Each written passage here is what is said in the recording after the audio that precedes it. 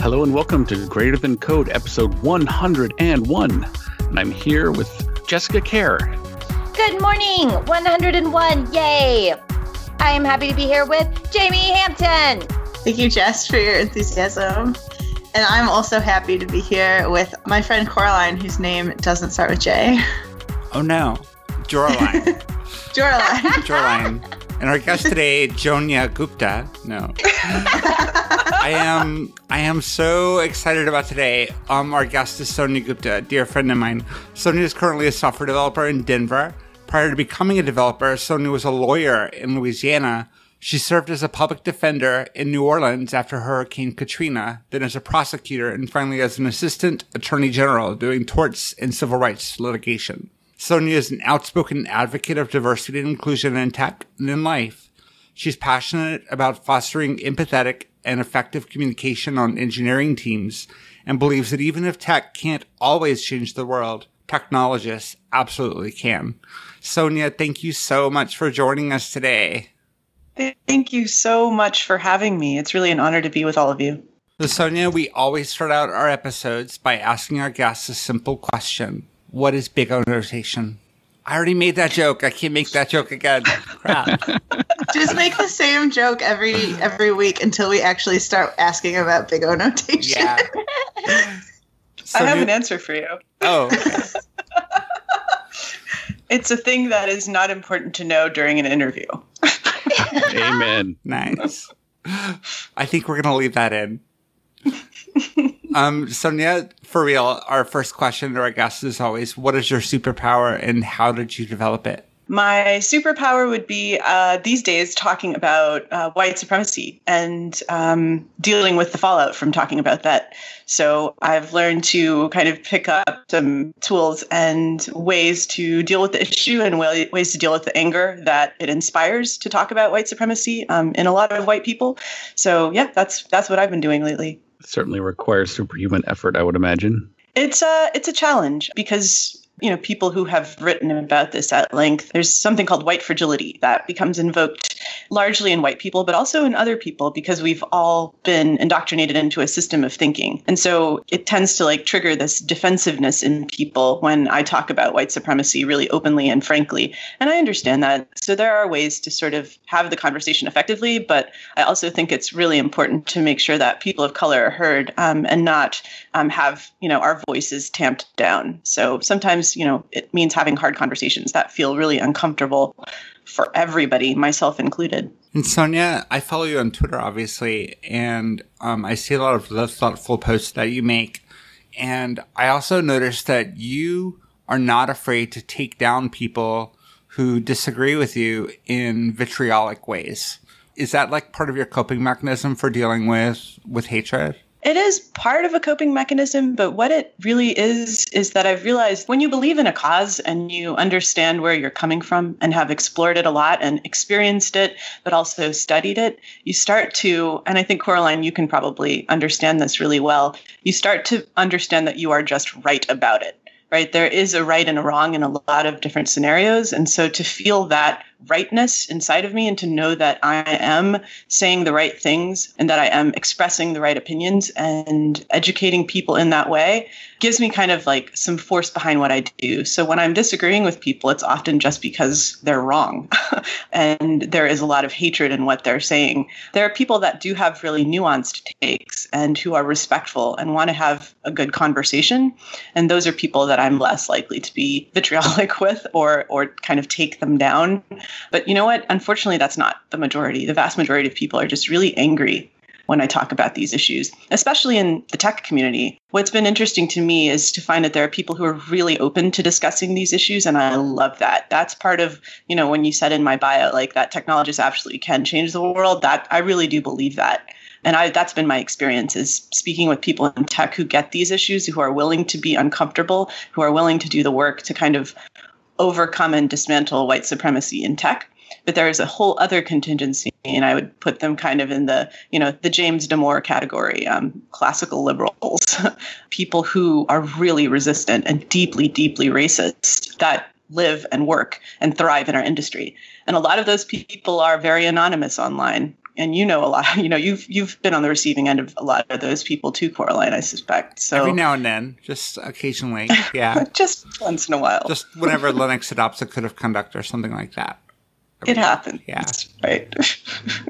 I really like what you said about knowing that you're right and letting that be like the force behind what you say. But like, I guess what I'm wondering is, I don't want to ask like, how do you know that you're right? Because like, I understand that, but like, how do you get to the point where you feel that rightness inside of you? Because I feel like there are things that I've struggled with where it's like, I know this is right, but I'm still so self-conscious about these things about myself that like I've taken shit from other people about, or like, even though I know that like I'm not bad because of XYZ, people being bigoted to me, I feel like knowing that and then being able to internalize it in a way that it gives power to you is like different. And that's kind of what I'm asking about. That's a really excellent question. I'm glad you asked it, because what I think that you've experienced and what I've also experienced, and anybody who speaks up about issues of social justice experiences on a regular basis, is gaslighting. That constant self-doubt. Are my experiences real? Am I making this up? Is this all in my head? And that is something that power structures, I think, impose on us, right? So people who are underrepresented tend to fall prey to gaslighting because we are told that everything about us, right, that everything about us is less than the way that we think, the way that we dress, the way that we look, the people we choose to love, that all of those choices are less than. And over time, what that does, I suspect, and I'm not a scientist or a sociologist, but I'm speaking from my own experience, is that it teaches us to question whether we're right. One of the things that has happened to me is to help me to kind of, and I think it hasn't just happened to me, it's happened to all of us, to understand this rightness is just looking around at the world right now. I think so many things have happened in the last couple of years that have thrown really into stark contrast the world that we live in and forced all of us in a really uncomfortable, disgusting, gross way to confront white supremacy at its root, because we see it on our televisions every day. We see it in our governing institutions every day. I see it. And I've had to do the work on both ends, and I'm still doing it. There's no like arriving. I hate it when people say, that person is woke. I don't think wokeness is a state that you achieve. It's a process that you try to get to.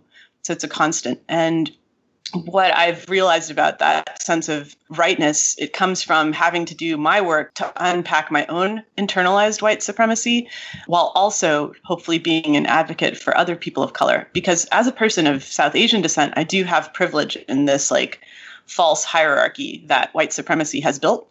So I'm able to use that privilege, hopefully, to give voice to those who have less of it. So seeing what happens in the world and seeing the effect that my words have had over the last couple of years has really helped to further cement this idea that I absolutely am right in what I'm saying. And even if it's scary to feel that way, and even if I have voices calling for, me to go back to India, calling me all sorts of things, sending me horrible pictures of, aborted fetuses and telling me, that I should be beaten or die. None of that actually matters anymore. And sometimes those horrible voices just further cement the belief that I am saying the right things, because it is really scary to consider dismantling this construct that we've lived with and that kind of infects every aspect of our life. I can definitely say that the harassment and abuse that I get is motivating in a strange way. I hate reading it. I hate hearing about it. I hate seeing it quote tweeted. I hate that it infects every area of my public life. But in my opinion, if you're not making people angry, you're not really doing your job. Yeah. And you know what else, Jamie? I think what helps me to feel right is that think about what you're advocating for. Really go down to it. So we are advocating for, and I am advocating for, the tolerance of people and the tolerance of acceptance of everybody, right? If you think about what other people on the other side of you and us are advocating for, probably it's intolerance of that, right? So some people probably heard of the paradox of tolerance, right? That there is a limit to which tolerance can go, right? You're not meant to tolerate bigotry or tolerate intolerance. And so I always think, what I'm advocating for is not violence, it's acceptance, and it's the feeling that everybody should feel like they can belong, regardless of their identity, regardless of the color of their skin, regardless of who they love.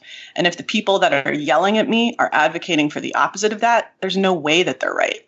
because that is just pure hatred. And I can feel that in my bones. So there's an emotional drive there, but there's also kind of a logical drive to this as well. You talked a little bit about seeing the effects that you've been able to have by doing what you're doing over the last few years. Tell me a little bit more about that. One of the things that's been really awesome is getting particularly young women of color who are just starting out in the industry who will write me letters saying thank you, that they feel more emboldened to speak up in their day-to-day lives, not just online, and that they feel that they have a voice when they read the things that I write. And that means a lot to me to have. I was inspired by Coraline actually to start collecting these messages and keep them in a list so that I'm reminded.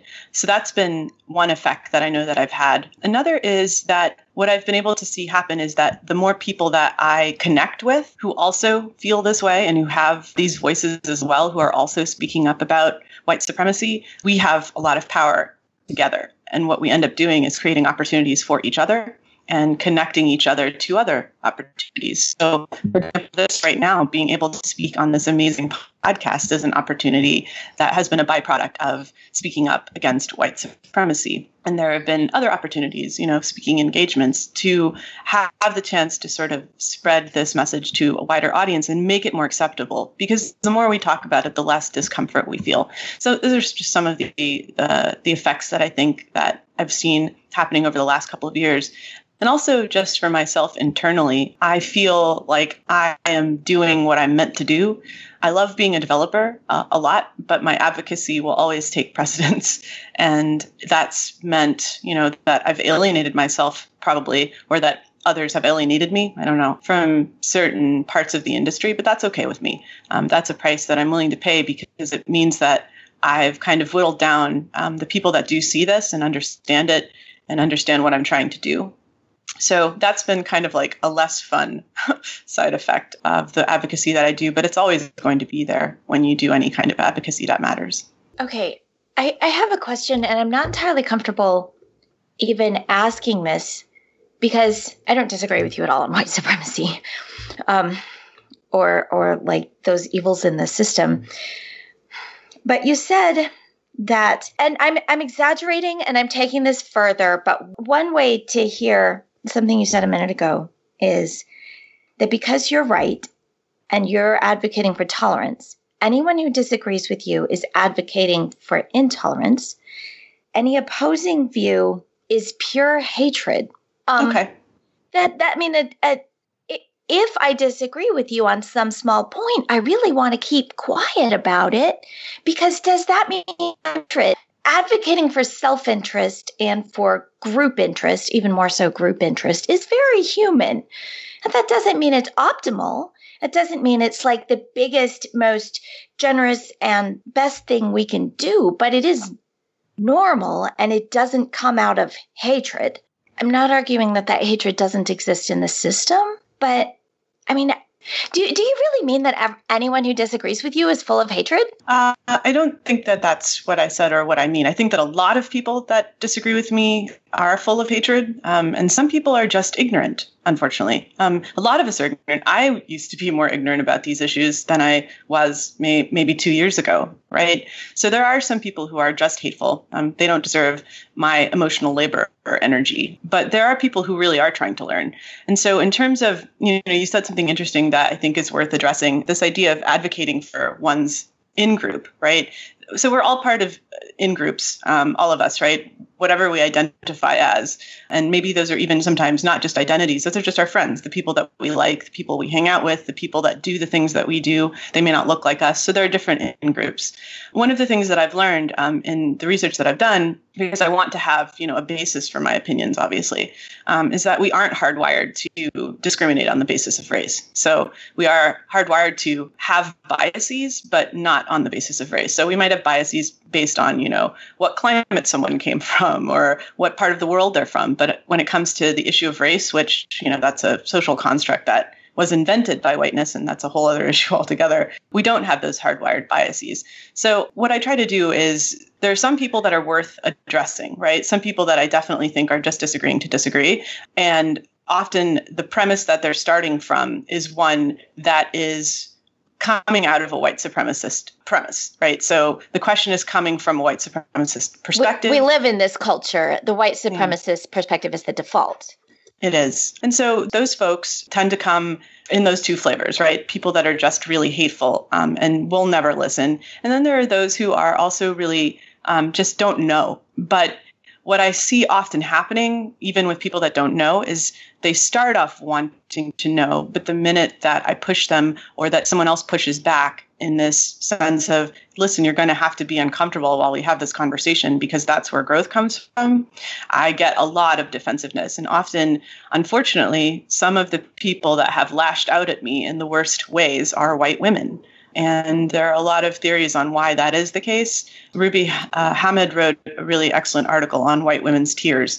But that's not someone who's marching in the streets carrying a tiki torch, right? That's the person that I'm working with next to me at a desk, or that's the person that, I'm in line behind at a coffee shop. That's my day-to-day. Those are day-to-day people. And so that kind of interaction is really damaging to me. So I have to defend myself against that as well. So I don't think everybody that disagrees necessarily with me is wrong, but it matters how they're disagreeing and where that disagreement is coming from.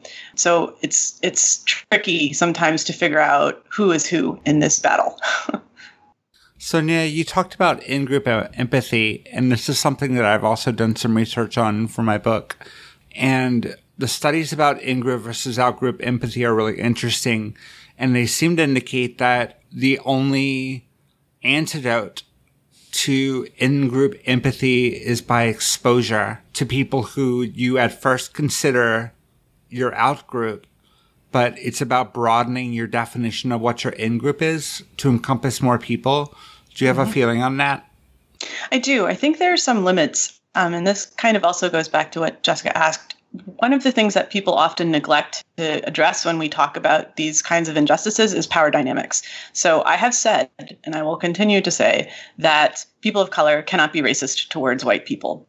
The reason being is that racism is a system of oppression that includes a power dynamic in addition to the prejudice inherent in it. So I think that as well, that idea of pushing your boundaries and sort of like learning more about the outgroup, right? Exposing yourself to different ideas. That power dynamic also needs to be taken into account for the people that we're asking that of.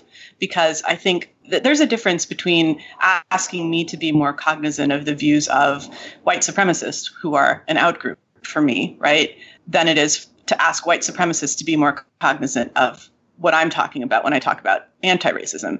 It's because the power structure is different there, right? White supremacy has the power in this situation. I have less of it. And anybody who's advocating against white supremacy also has less of that power. And so to ask, I think, people who have less of that power to educate themselves about an outgroup that has more power can be really damaging, I think. Yeah, I would totally agree with that. Yeah. And it's not what I was suggesting at all, but rather the people who you were talking about who, in principle, at least start out agreeing with you or find something about your words interesting and then suddenly get very defensive. Yeah. I feel like they're reverting back to their in-group and they're not extending empathy to you.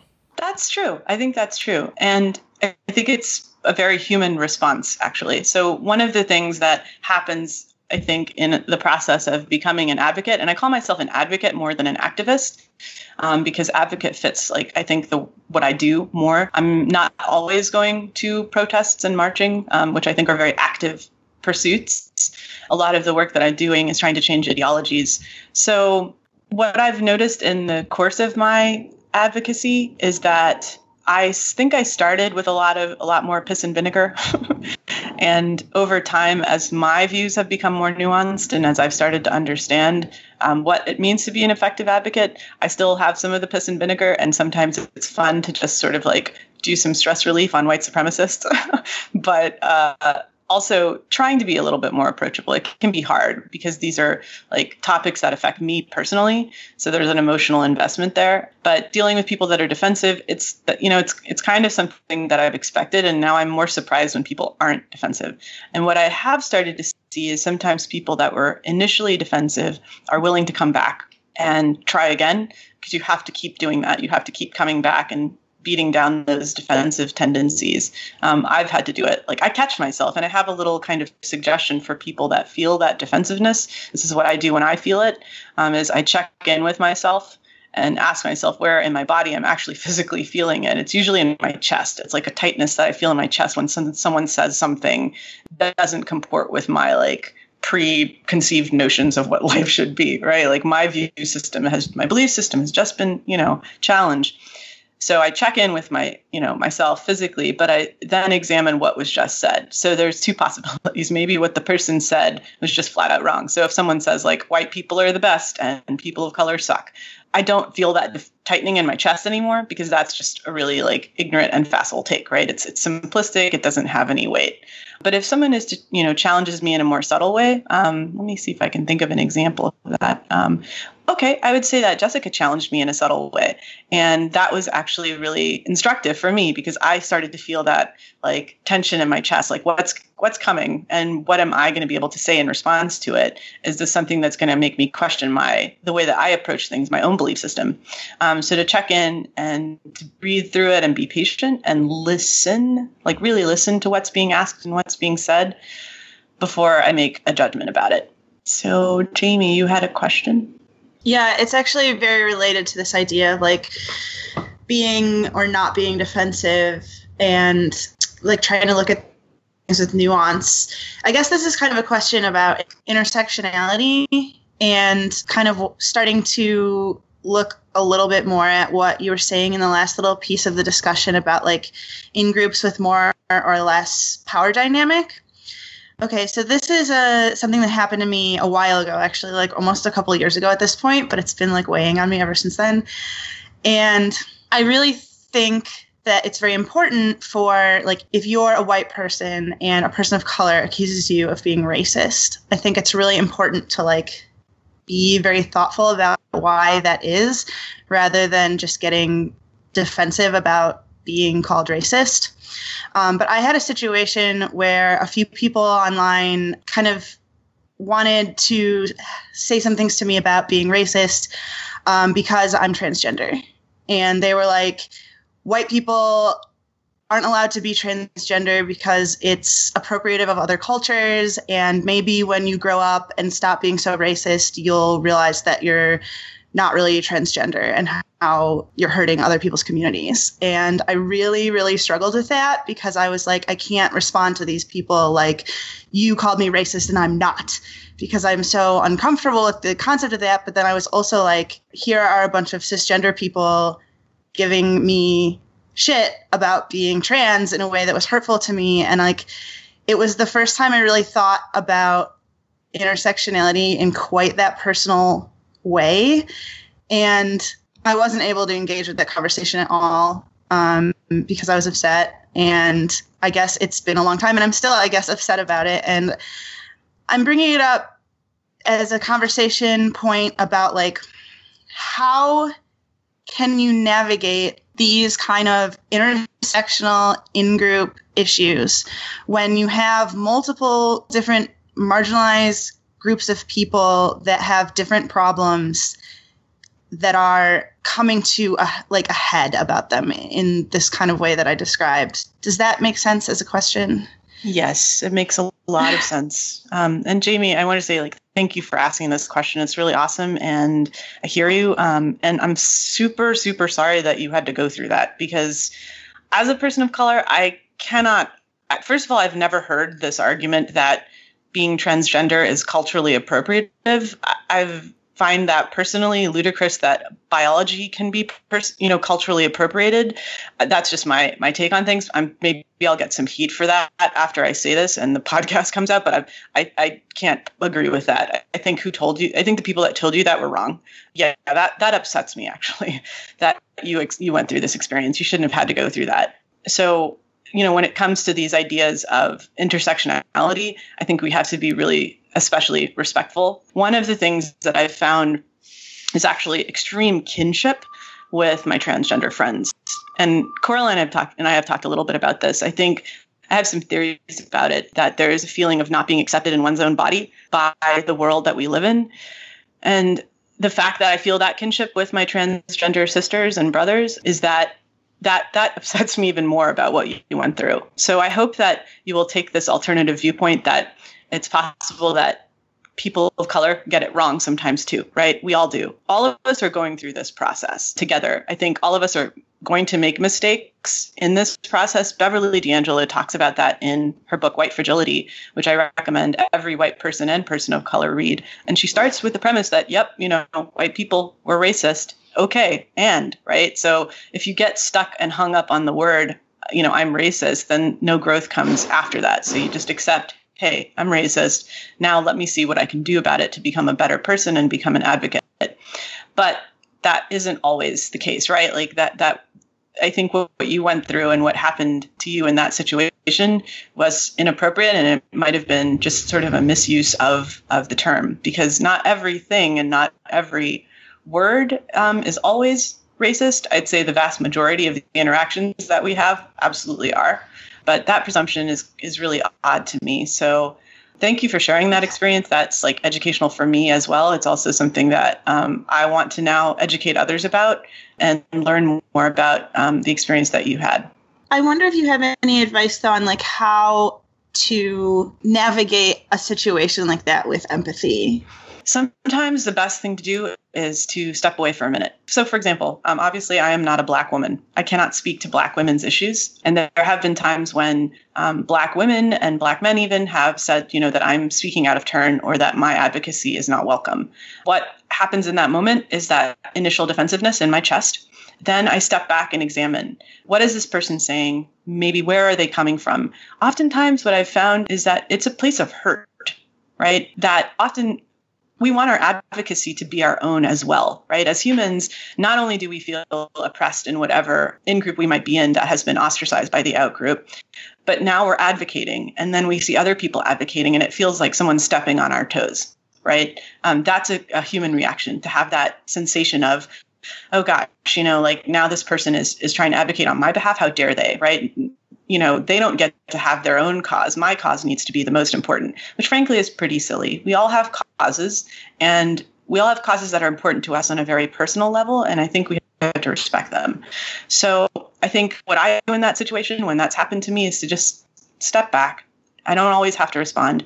I think about it. And sometimes I do have a response that comes more from a place of, hey, listen, I want to hear where you're coming from, and I want to understand what you're saying. And if you have the time and the willingness to teach me about why you think I am, say, in this situation, racist, or why I shouldn't be speaking up about these issues, please do. I would appreciate you teaching me that. But sometimes that person is coming at it from not a good place, right? This is not a good faith assertion. And so time, invariably, and that's one thing I think that sometimes gets lost in online discussion, is that we feel we have to respond right away. And sometimes it's appropriate to do so, but sometimes you don't have to. You can take some time to kind of ruminate on what's been said. That's kind of the benefit of using text as a format of communication, is that you can step away and kind of take some time to think about it. So that would be my advice. That's what I've done in the past. It doesn't always work, though, because, hey, we're human and we mess up. Does that help? Yeah, for sure. Thank you. Sonia, I think you raised an interesting point about the tension between intersectionality and staying in one's own lane. I've definitely wrestled with that a lot when I see you tweet or Kim Creighton tweet or some other prominent people of color, especially women of color, where I want to lend my voice to the discussion, but I also think that my voice isn't the most important one, and I don't want to center myself.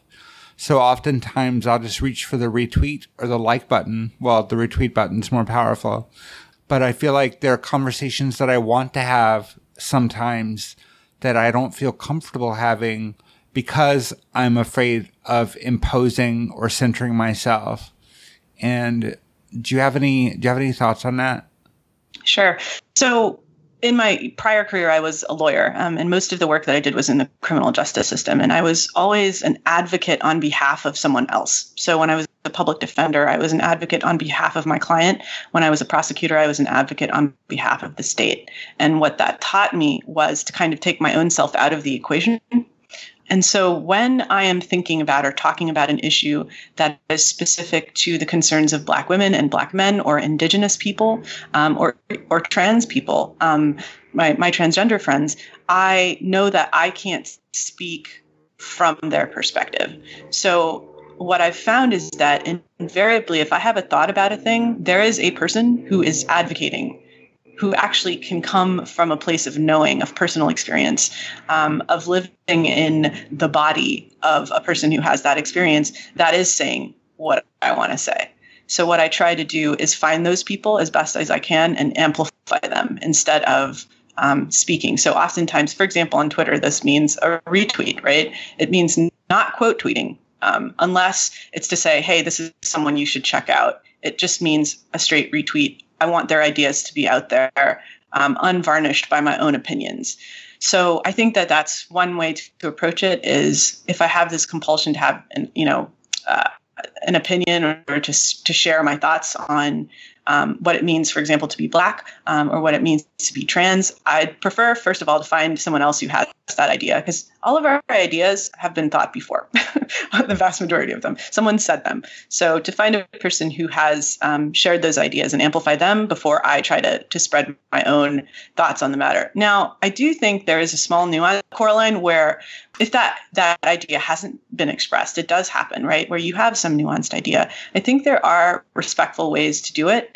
And generally those have a lot to do with phrasing, and phrasing is incredibly important. Sometimes it means hey, listen, this is my observation of this thing, right? I'm not speaking on behalf of people. I can't speak on behalf of this group, but I have observed that this happens, and I think there is an injustice here. I think kind of stepping away in your observation, the way that you phrase it as I'm saying this as an outsider, to make people know that, to make that very sure, and that there's no doubt about that, kind of changes the thing that you're saying and makes it more palatable, I think.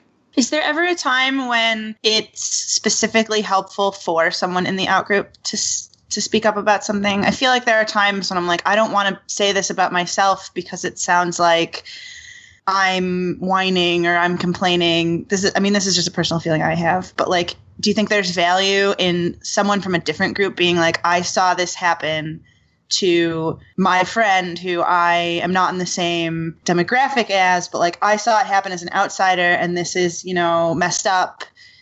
Does that make sense?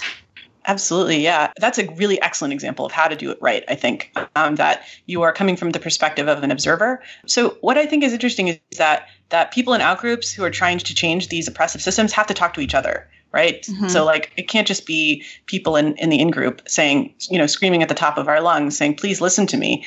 I think there's a process. You start with people in the in-group screaming at the top of our lungs saying, please listen to me. Then some very astute and open-minded members of the out-group hear that screaming and they say, hey, listen, there's something to this. Maybe I should pay attention.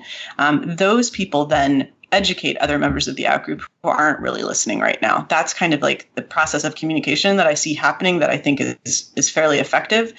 And so what you talked about is a perfect example of that you observed this thing happening and you sensed that there was something unjust about it. And you wanted to share it with people because there's so much power in sharing personal experiences. Those can often be the most polarizing too, right? If I make some kind of vague statement about white supremacy, I get tons of likes and I get pushback, but it's not sometimes the level of vitriol if I talk about a very specific example of something I've seen. But that just means that thing that I talked about, that specific example, is way more powerful than some vague assertion. So I think that you doing that is incredibly powerful, and I would encourage it. Sonia, I have a tactical question for you.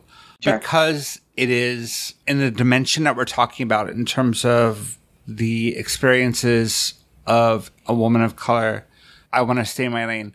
When you're engaging with someone, though, who's in that outgroup from that particular intersection, is it helpful for me to join that conversation and try to get through to the person that you're talking to as a fellow white person?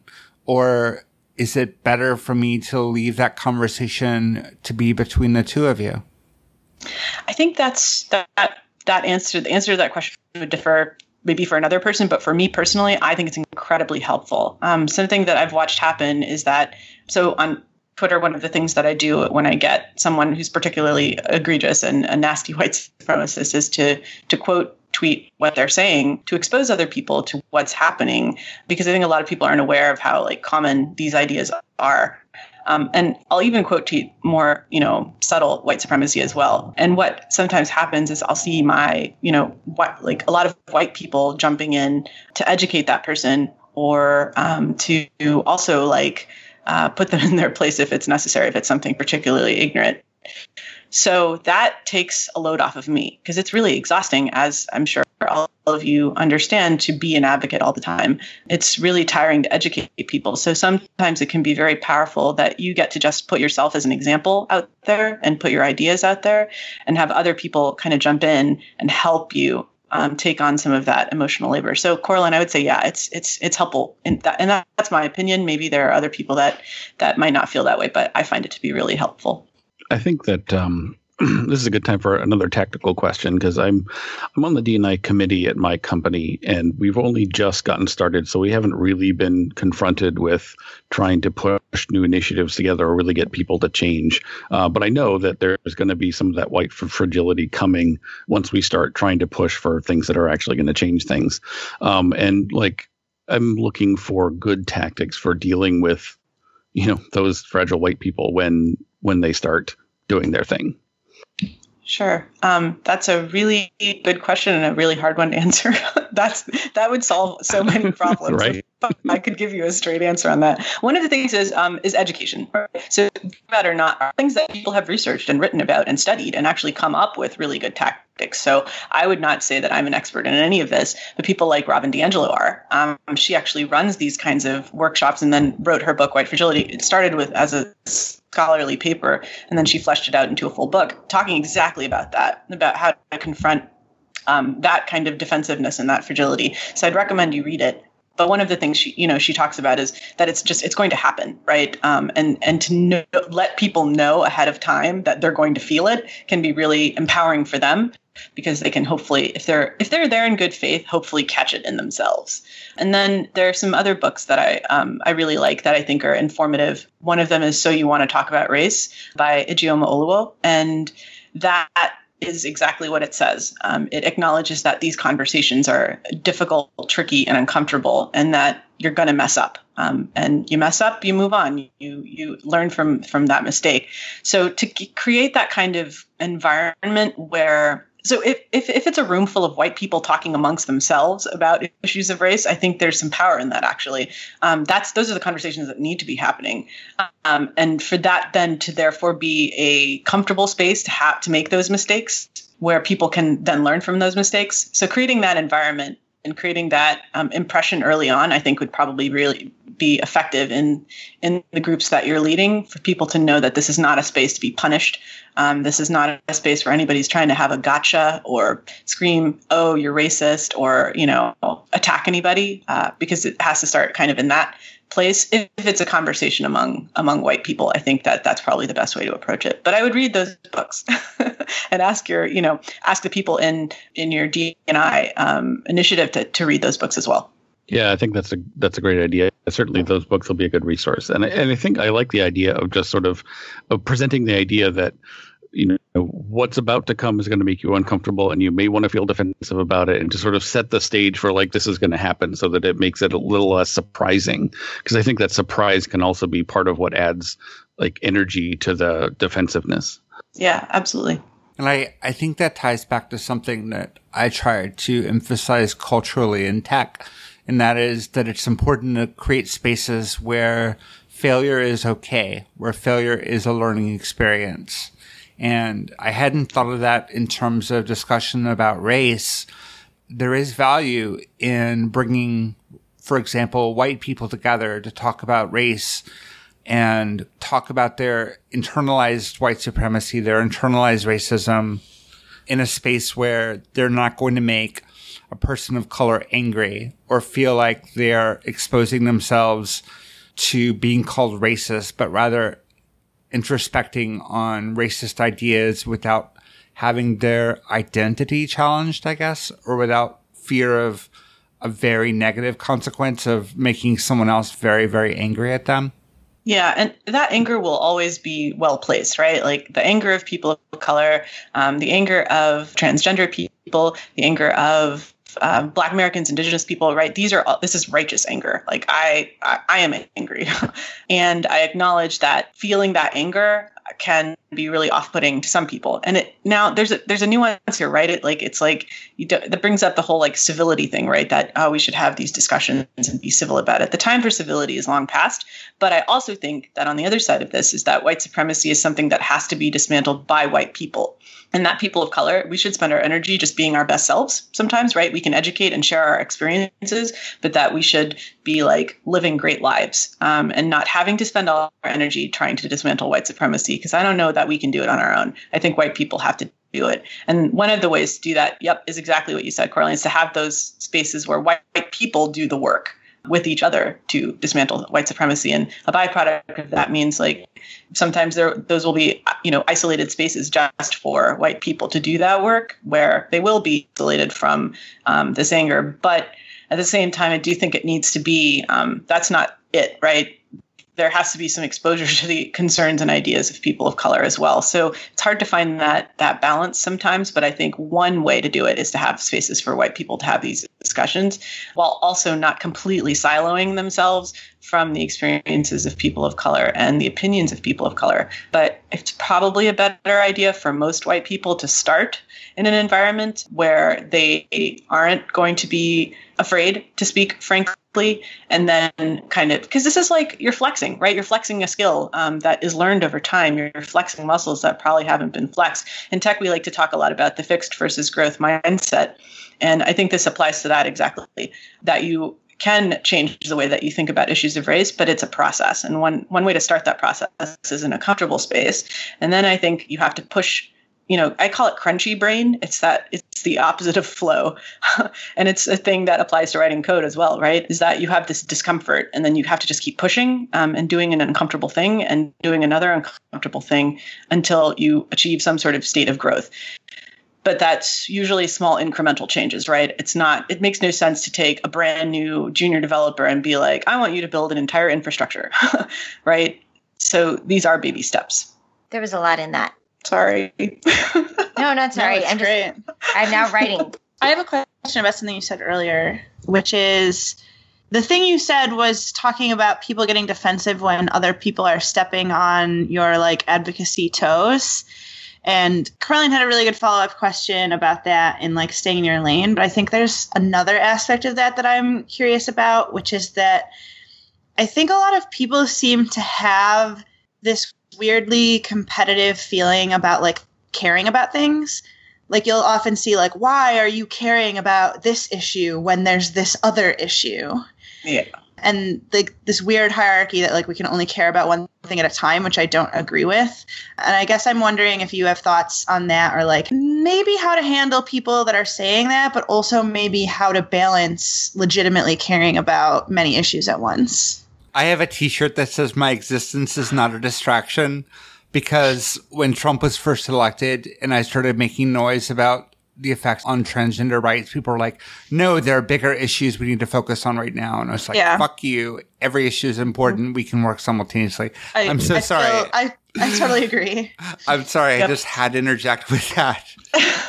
I'd love to see this t-shirt. I absolutely agree. Yeah, I think that people get to care about what we care about, right? And often what we care about is informed by our personal experience. That's what makes our advocacy powerful. And this whole idea of, this is more important than this is really kind of silly to me. Actually, I had a discussion. One of my white male friends was talking yesterday on Twitter about changing rooms in men's bathrooms and the lack of them and how problematic that is. And he was talking about like when his kid was younger, how it was a struggle to change a diaper without a changing table. And he told me he got DMs from women saying, why are you talking about this? There are more important things to talk about. And that's just silly, in my opinion. Like, talk about the thing that matters to you, right? There is space for advocacy. And this idea of stepping on people's toes, like everybody, what's brilliant about advocacy is that your take on a thing is going to be totally different from somebody else's because your lived experiences are different. So the way that you say them is going to be different. And that's what's amazing, is that the way that you say them is going to resonate with one person and maybe not with another. But that's why everybody needs to be an advocate, because we all have different voices and we're all going to resonate with each other and teach each other in different ways. Even if the ideas that we're saying are the same and a million people have written them, the way that we present them is different. And so that comes from, and that the power of that advocacy comes from our individual experiences and the things we care about. Me advocating on behalf of, say, climate change, like I care about the climate, for example, but it's not the thing I'm most passionate about. It's not thing I wake up thinking about and go to bed thinking about. So I'm going to probably stick to talking about issues of race. But I also can think that issues of climate change are really important and can have respect for the people that advocate for that. Everything can be important at the same time. It doesn't all have to be this battle and this fight. I think that's really silly. And I think what ends up happening, this infighting that happens when it comes to advocacy, is really toxic and detrimental in the end. Give everybody space. There's plenty of space. Like, we live in an unjust world. We live in a world with plenty of problems. The more voices we have, the better. Like, we all need to be on board. So yeah, I want to see that t-shirt, Caroline. I love it. At the end of every program, we take a moment to reflect on the conversation that we've just had and share our thoughts and maybe things that we want to try to do to respond to the conversation that we've had, things that we want to change in ourselves or change in the people around us. Who would like to go first? I have one. I found it really interesting that we talked about the contradiction between when you're trying to educate yourself and really talk about race and understand it, you need a safe place to do this, where you're not going to trigger someone's righteous anger. Okay, the place is not Twitter. It's really not. And I think that's a problem for us, that as a white person, I'm used to getting to speak my mind because that's part of the power structure. But I really, if I want to learn, I need to find a safe space where I can speak my mind and receive correction in like a constructive way without vitriol. And then there's the contradiction of, but you know what? People of color have these feelings and their feelings are legitimate and they are allowed to speak those feelings on Twitter too. That's going to trigger my defensiveness. But then what I need to do is take my question somewhere else. And I would like to suggest to our listeners that if you are looking for such a safe space where you can discuss race and other matters and learn from people, if you donate $1 to our Patreon even, or preferably more, then you get an invitation to the Greater Than Code Slack channel, which is just such a space. There was a kind of a side comment you made, Sonia, that resonated with me or that gave me something to think about. And if I'm not misquoting you, I think what you were saying is you were talking about the difference in power and the difference of impact of sharing your own experiences, your own personal experiences with oppression or with oppressive systems over making observations or just sharing facts, and how impactful it is when you tell something from your daily life over just saying like transphobia is bad. And here's an example of transphobia that I found on the internet. So I think that requires some vulnerability, and vulnerability is something I've been struggling with a lot as someone who gets harassed and abused often. But I think it's also more authentic, and it's a more authentic way of criticizing a culture that oppresses us. And I want to think more about how I can personalize my advocacy a little more rather than just sort of assuming that people will agree with me. I want to show them a day in the life. And thank you for that idea. Absolutely. That's awesome. Something that you also said, Sonia, that really resonated with me was that we care about things that we've experienced, like in our personal experiences, and that's what makes our advocacy powerful.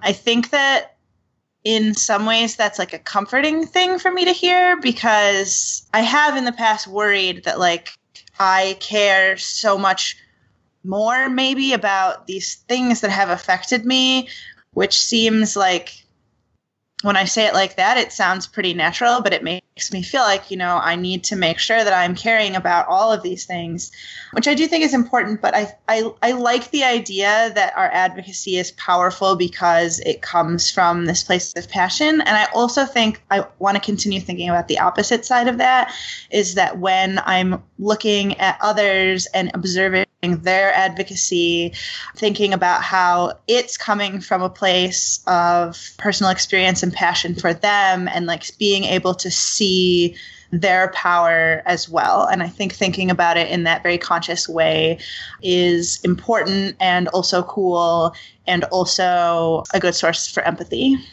What I'd like to do is actually thank y'all for having this conversation, with me and in front of me, because it is more chances for me to listen to people who aren't cis white males talk about their issues and how they're thinking about the issues. And this is a process I started years ago, basically when I joined Twitter, as I found people talking about these things and just sit back and listen and try and use that to learn as much as I've learned over the years. And so this has been really great for me. And I think my takeaway is going to be about what you just said recently, Sonia, was about the fixed versus growth mindset in regards to racism. I really like that metaphor, and I think it's a great way to sort of present, like to frame a discussion, especially in that sort of white-only space where you start grappling with these issues. Talking about it in that manner, I think, is going to be really helpful as a way of like talking about how everyone can unlearn white supremacy as the way to start the process.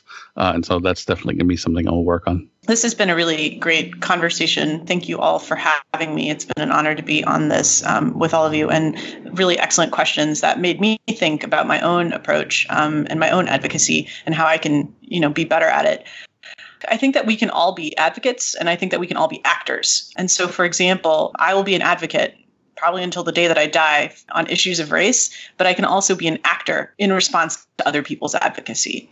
And so I think it's a matter of expending energy in both of those areas, that we should all be advocates, but we should also be listeners as well of the advocacy of others and internalize that. So even if I am not myself transgender, it is important for me to understand and listen to the voices of my trans friends and understand and respect their advocacy. Even if I am not an Indigenous person, it is important for me to understand and listen to the advocacy of Indigenous people.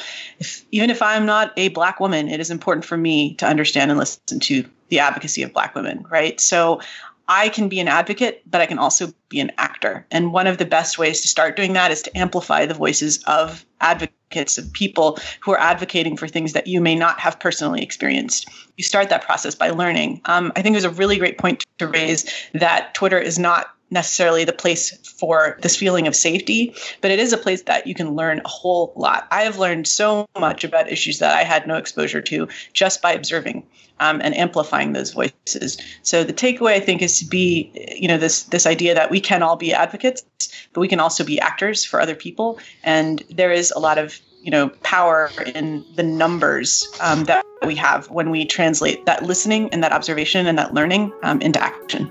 That's a great way to look at that. Thank you so much. Thank you all very much.